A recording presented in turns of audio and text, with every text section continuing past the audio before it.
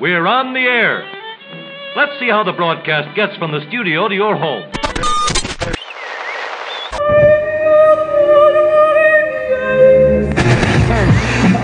Knowing damn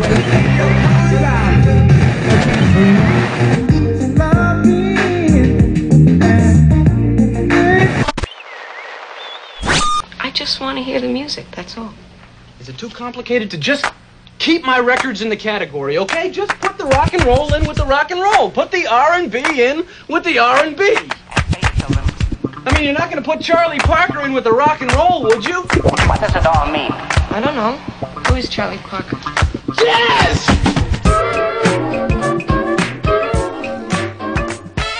Sounds Visual is a podcast featuring interviews and long-form conversations with DJs, crate diggers, record collectors, vinyl enthusiasts, beat makers, producers, and musicians.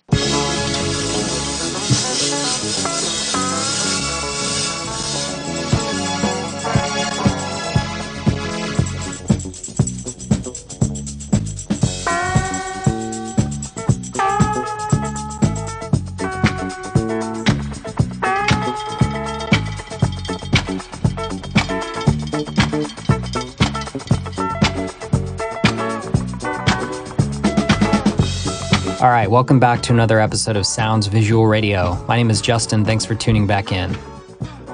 My guest on this week's episode of How Deep Is Your Crate is DJ Amir. Amir is a world-renowned DJ, crate digger, music historian, curator, and label runner. From an early age, Amir's ears were saturated with the sounds of jazz, gospel, soul, and disco coming from his parents' stereo. When he got old enough, Amir escaped into the world of hip-hop. But instead of the clean break he had intended, he discovered his parents' music sampled in the music of his peers. Intrigued by this new sample-based art form, Amir found himself tracing ties inside the music. Amir has been a man on a mission ever since. He's braved strange and dangerous locations for the rarest wax, dealt with the shadiest characters and collectors, and had his knowledge called upon by some of the biggest names in hip-hop. It was kismet that Amir would meet fellow crate digger and kindred spirit Khan in 1996, and the two became fast friends and collaborators. Shady Records, Pete Rock, Diamond D, and Capitol Records, just to name a few, have called upon Khan and Amir's expertise. And Amir's own client list has included Dilla, Madlib, Big L, Common, Dilated Peoples, Mandrill, the Mizell Brothers, Lyman Woodard, and Dennis Coffey. It was also during the 90s that Amir began working at labels. Starting out in an entry-level position at Fat Beats, Amir quickly rose through the ranks to become VP of Sales. Amir eventually also became the label manager of Wax Poetics Records. He has since started his own label, 180 Proof, and continues to coordinate the reissue of ultra-rare albums. During his career, Amir has toured the world, built an underground following into a worldwide network of fanatical fans, and in a world where anybody with a laptop, or even an iPod, fancies themselves a DJ, Amir is here to keep the true tradition of the DJ alive. All right, let's talk to DJ Amir and go deep into his crates. Okay, so my name is Amir Abdullah, aka DJ Amir is what most people probably know me by. I'm originally from Boston, Massachusetts, born and raised there. Moved to New York City, specifically Brooklyn, 26 years ago now. But now I've been based in Berlin, Germany. But my trajectory basically in music starts off pretty much from birth. You know, my father was a huge jazz record collector. My mom was really into gospel. My brothers and sisters were really into music. So I grew up around that. I don't know if you remember the store Woolworths. So Woolworths, my father used to take me there on Sunday. We'd get a Sunday, ice cream at the counter. But not that far from it was, a rack of records they used to sell, because Woolworths used to sell records back in the days. And then when I got old enough, when I say old enough, I'm talking 10, 11 years old, I would take whatever allowance money I had, and I would go there, get my own Sunday, and then buy records. And mostly I was just buying records that I saw that my father had or that my brothers and sisters had. I had no idea what really I was buying. I was like, I remember that record from the cover, and I remember that record sounded good, and now I want it for myself. Well, that was my journey right there, And then when I got older and like really, like the age of sampling, and I remember just going, into a record store in Boston and being like, I don't know where to start, but I'm just going to start at the section A and go to Z. And I'm going to like look for stuff that looks cool to me. You know what I'm saying? Because this store didn't have a turntable where you could listen to stuff. You know what I mean? So and I look at the back of the record. I mean, a lot of these stories are like real commonplace now, with, I used to look at the back of the record and I would look at the liner notes and I would read who played on what, record and who produced it and who played what instrument I like. But I mean, no one taught me that. I just instinctively decided to do that. And then obviously coming up in the early days of hip hop, that obviously, influenced me a lot, especially when it came to like sampling and everything else. And my brother had this Grover Washington record, and I'm trying to remember Mr. Magic. One of those songs that I can't remember right now, but one of those songs on there was sampled by somebody. And I was like, and then when I heard the rap song, I was like, wait a minute, that's my brother's record. Like it just clicked like right away. I was like, and then I got stuck on like not dumb, but I just got stuck on it. Like I couldn't stop like wanting to look for records.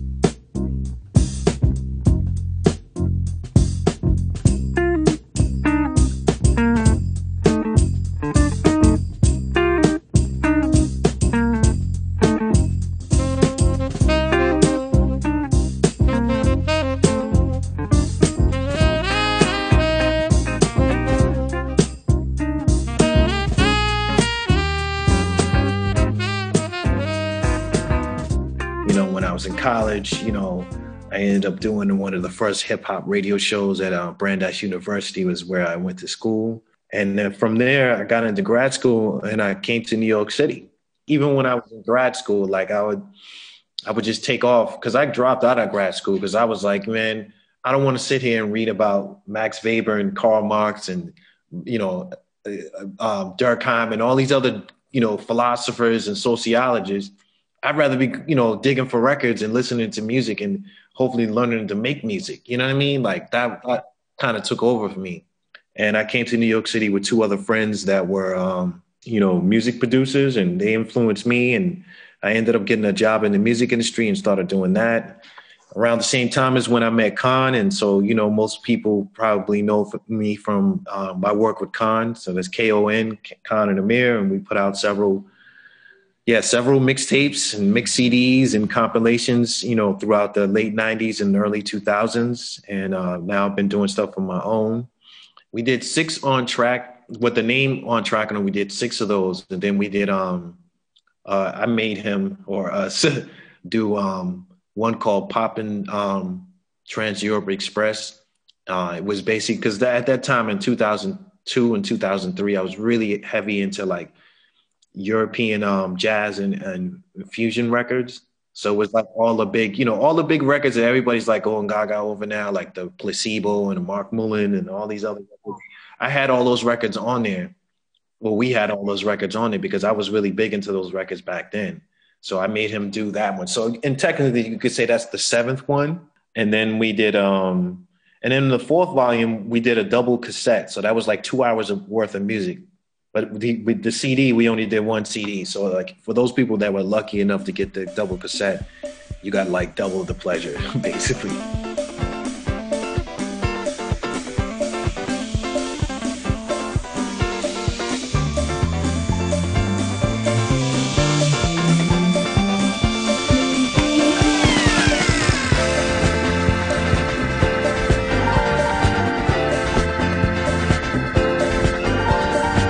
So in addition to being an amazing DJ and obviously a widely respected crate digger, you worked at Fat Beats for a while, starting out in an entry-level position, but then quickly rising through the ranks. Tell me about that. That was a good time.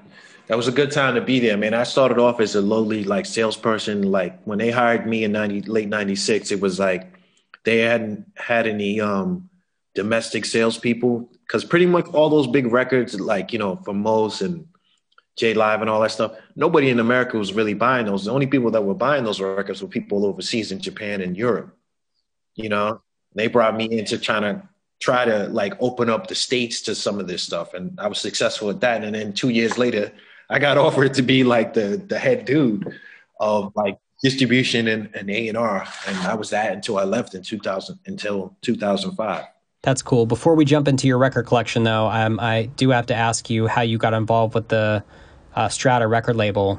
You were granted exclusive rights to that label's entire back catalog. So I'd love to hear about your affiliation with Strata and how that relationship developed. Yeah. So, you know, like just being a record collector, you know, I traded records with someone back in like 96 or 97. He wanted this Common Sense record that I had, the promo only of The Bitch in You, where he's dissing Ice Cube. And he was like, I'll give you this record, Lyman Woodard Saturday Night Special album. I was like, I never even heard of the record before. You know what I'm saying? I never even saw it before, but I was like, yeah, okay. Because I had a box of those Common 12. So I was like, you can have that shit. You know what I mean? Like, but when I got the record, the Lyman record, I was like, yo, this is incredible, dude. Are you sure he was like, yeah. I was like, all right, cool.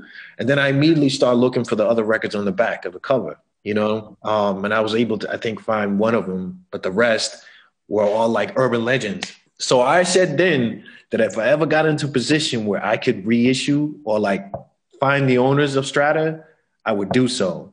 And the first record I would do was Lyman. So then when I got into the position at Wax Poetics, that's exactly what I did. I reached out to my man House Shoes, who knew some people, who introduced me to the owner of a Strata, and he put me in contact with Lyman. And, you know, then we were able to reissue. I was able to reissue it the first time through Wax Poetics. And, you know, at that time, I circled back around to the owner of Strata and was like, hey, would you ever think about, like, you know, licensing me the catalog, you know, like, because nobody had ever reissued that catalog before, you know what I mean? And I don't think there had ever been any bootlegs either. You know, I think mainly because there were only 6 releases that were official on the label. However, they recorded a bunch of music, which I've been releasing, you know, since that never came out. So, you know, she said yes. And that began my journey with Strata, you know, after I had left Wax Poetics. And so since then, I've just been kind of like, first I was doing it on my own. And then, you know, when you're a small label and I'm still pretty much just me, myself, and I, every money I was getting from gigs was going to the label, and I couldn't do that anymore, especially living in New York City, man, one of the most expensive cities in the world. So I decided to partner with BBE. I had already been doing records with them for several years because of my relationship, you know, as an artist with them. And we, you know, we did a P&D deal, a pressing and distribution deal. And, you know, that's how I've been able to like sustain and really try to put out more of the Strata releases.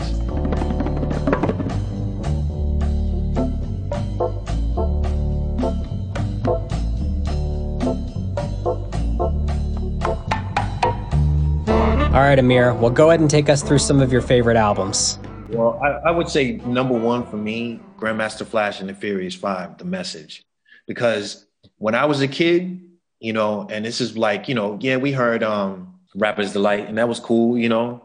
But when I heard The Message and that line about like rats in the front room, roaches in the back, you know, junkies in the alley, I'm like, I'm seeing that in my house. I'm seeing that outside of my house. I'm seeing like all of this, what he was talking about. And it just really affected me to the point because it's like finally somebody was talking to me in music. You know what I mean? Somebody, and the music was obviously good too, but it means finally somebody was like, I could relate to, you know what I mean? Somebody of my own. So that record, if you want to call it like if I'm on a desert island or if I'm marooned somewhere in the universe, all I got is these 10 records, that's definitely going in the pile. Broken glass everywhere, people pissing on the stage, you know they just don't care. I can't take the smell, can't take the noise, got no money to move out, I guess I got no choice. Rats in the front room, roaches in the back, junkies in the alley with the baseball bat. I tried to get away, but I couldn't get far, cause a man with the truck repossessed my car. Don't push me, cause I'm close to the edge. I'm trying not to lose my head. It's like a jungle sometimes. It makes me wonder how I keep from going under. Standing on the front stoop, hanging out the window. And then the next one probably would be Stevie Wonder Inner Visions, because just I love that album. I mean, that's one of the first albums that, you know, I kind of really gravitated towards from my brother's record collection, because he used to play it a lot, you know, and because him playing it a lot and me just sitting there and just trying to understand what the lyrics were, and just like, I used to, when he wouldn't be in his room, I'd sneak in his room and I would look at the cover and I would just stare at the cover and just be amazed at it. You know what I mean? So like, that record definitely has a lot of meaning to me, childhood wise, and just, you know, whenever I hear it, you know, sometimes it brings me to tears and stuff, because it's like, wow, man, you know, because it's still, you feel the energy, you feel the soul and the pain and everything else in Stevie's voice in that record. People hand in hand, have I lived to see the milk and honey land, where hate's a dream and love forever stands? Or is this a vision in my mind?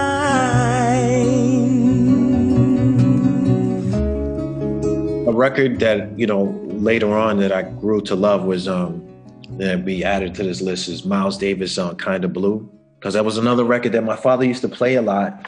And you know, at first when you're young and you're hearing like straight hardcore hard bop jazz, you're kind of like, it's not really my cup of tea, because, you know, when they start going on the solos and you know, like all that crazy stuff, or if it's really slow.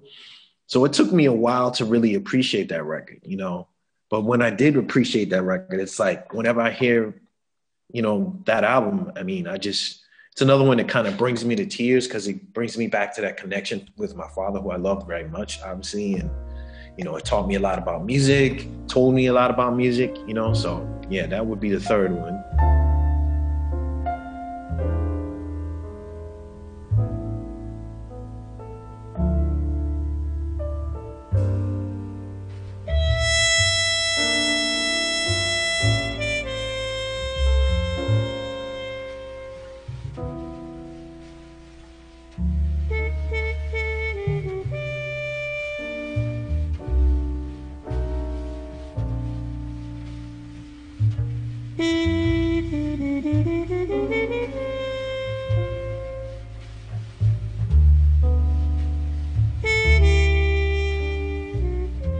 A record that when I was in high school, that was really big in Boston, and it's part of the reason why Adidas, out of this, as they say here, was really big. It's still really big in Boston. Like, there was a point in Boston you couldn't walk down the street unless you were wearing Adidas sneakers.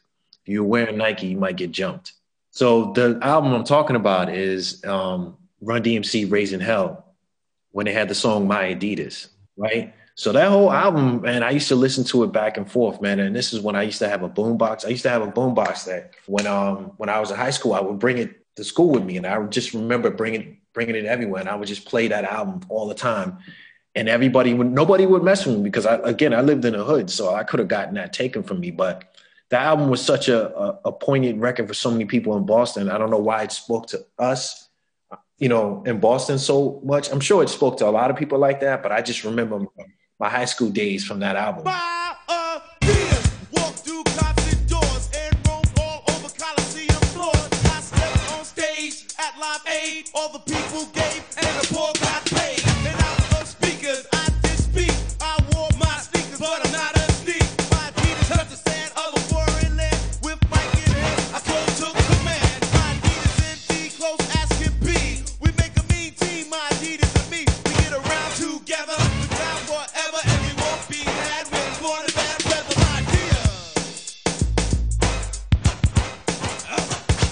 My idea.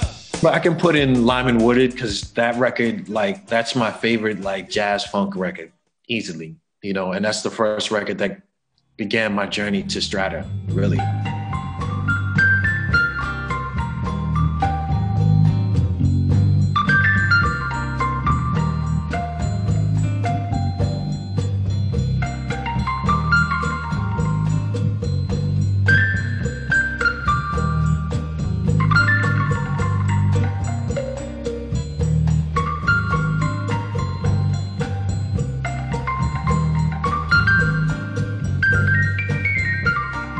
Kool and the Gang, the first Kool and the Gang album. I love them, man. Like, you know, there's a reason why James Brown said the only other band that's as funky as, you know, my band is Kool and the Gang. And, you know, and it also helped that my brother Ronald, you know, knew Ron Bell. So and like he had a lot of their records. He had every one of their records actually. So I inherited their records from him. So yeah, Kool and the Gang is one of my all-time favorite groups ever.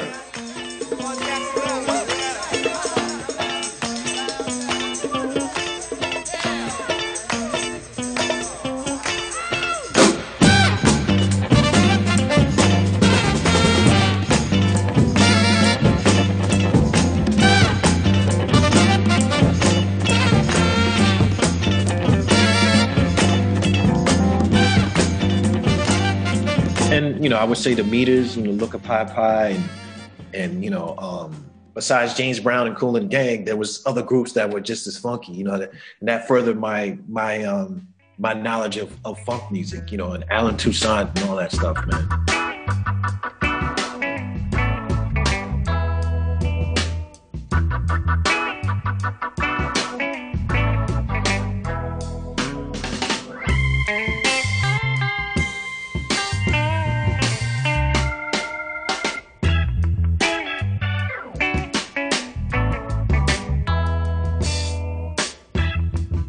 Georgie Ben, I don't remember the name of it. I probably couldn't pronounce it if I wanted to. It's the album where it's a illustration it's a drawing of him holding a guitar. But I love that record. You know, at the time I was, you know, when I got really into Brazilian music in the early to mid 2000s, man, I was dating a Brazilian girl and she really, really got me into that music, man. Like, I dove heavily into Brazil. I mean, I knew the outskirts of Brazilian music at the time, but when I met her, I was like fully invested in it, man. And that was the record that she first gave me, you know, and I was like blown away. Crioula,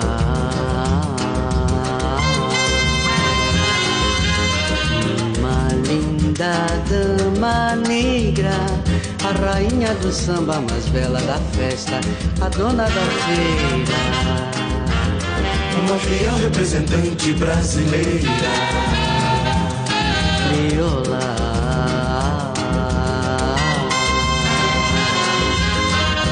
Divine Force, Holy Wars, because when I was also in high school, that was a big record as well too. That was a big record that was on the radio a lot. You just couldn't like go anywhere in Boston without hearing that record.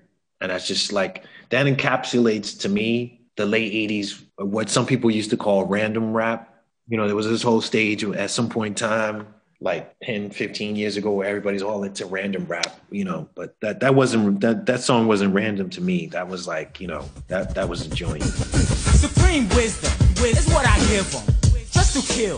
It's how I'm living. I'm Sir I, the God on the microphone. Let me show you why the stage is my throne. Intelligent, individual with intellect. Watch me pick up the microphone and wreck you and your homeboys too. Your gang posse group or the whole damn crew. I'll do it casual, I'll come classical. Let's be rational, it's all actual. The laws of nature allows me to do this. So do the knowledge and watch me just prove it. To make a record is what I am making. Michael Jackson, Off the Wall. But that was another record. That record my sister bought me because she knew I liked Michael Jackson. And I mean, I still have that original copy and I can't even play it because it's so like beat up. I must have played that record 20 times a day, you know, just because I love Michael Jackson and I just love that whole album, man. Like that's another one that just kind of just speaks to my childhood, and I'm aging myself so much right here.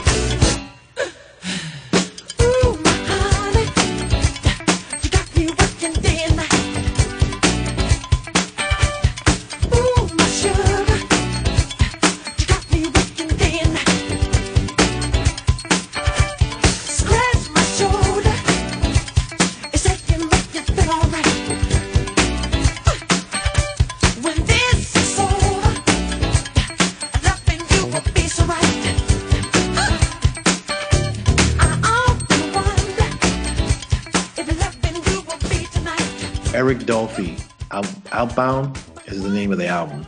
And that was another one that my father played a lot, you know. And then when he told me the story about what happened to Eric Dolphy, his tragic death and stuff like that, that made me like, you know, appreciate him more and stuff.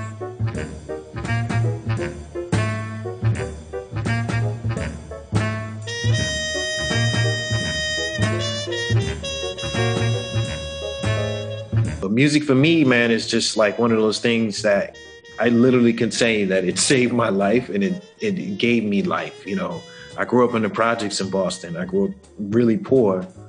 And to get through a lot of that stuff, man, music was the thing that, you know, kind of kept me level-headed and kept me from thinking about the stress and the worry about stuff around me. So I just dived into music and I never really left. You know what I mean? I just kind of stayed into it.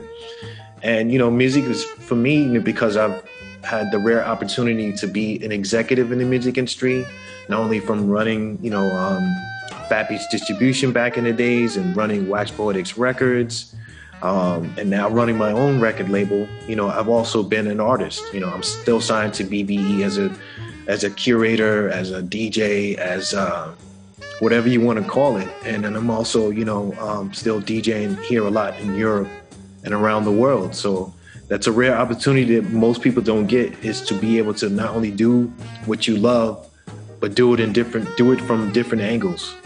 And so, yeah, that's my life in a nutshell. Well, Amir, thanks so much for talking to me today, telling us your backstory and sharing some of your favorite albums with us. Why don't you tell us where people can find you online and connect with you? Well, definitely people can keep in touch with me, you know, on Instagram at DJ Amir 70. That's 70. Same thing on Twitter, DJ Amir 70. And if you want to catch me, you know, catch some of my mixes and stuff like that, you can catch me on Mixcloud, DJ Amir 70. The projects that I have, especially right now, this weekend, I'm going into the studio because I wanted a German grant here to work on an album with Jazzanova. Jazzanova and I are going to get together. We're getting together to do their favorite 5 tracks and my favorite 5 tracks from the Strata catalog, and they're going to reimagine those songs. So we're putting that out on my label. Now I just found out it's not coming out till next year because all the pressing plants are packed. But so yeah, that's the main project I'm working on right now. I just dropped a remix that I did with 2 fellas from Berlin, Redecay, because I have the stems from the Strata catalog, and so we went in and did a proper remix of the Kenny Cox tune, Lost My Love. And then, you know, then it sparked an idea for me to do a remix album. So I'm doing a remix album featuring Motor City Drum Ensemble doing a remix, Geology, Kid Sublime, Jazzanova, and I know I'm forgetting. Oh, DJ Dez from Detroit, who used to be the Slum Village DJ, and also does music with Mahogany. And the reason why he's doing, because his father used to play on a lot of Strata records, so I gave him one of his father's records to do a remix of. And he got Amp Fiddler to play percussion and drums on it too. So, and then I'm doing another remix as well. So that's coming next year. So is the Jazzanova. The Jazzanova project is called Strata Records, The Sound of Detroit Reimagined by Jazzanova. Well, it's coming out next year. So is the remix project. I'm also dropping through BBE the end of next month, a Strata Records compilation, the best of chosen by me. I have those 3 projects, you know.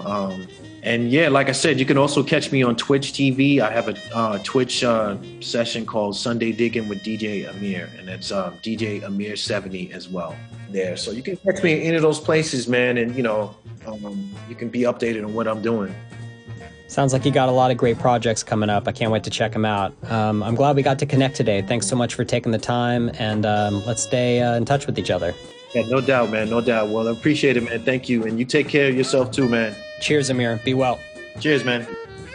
For an archive of Sounds Visual Radio episodes, please visit our website at soundsvisualradio.com. You can find us on Instagram at Sounds Visual Media.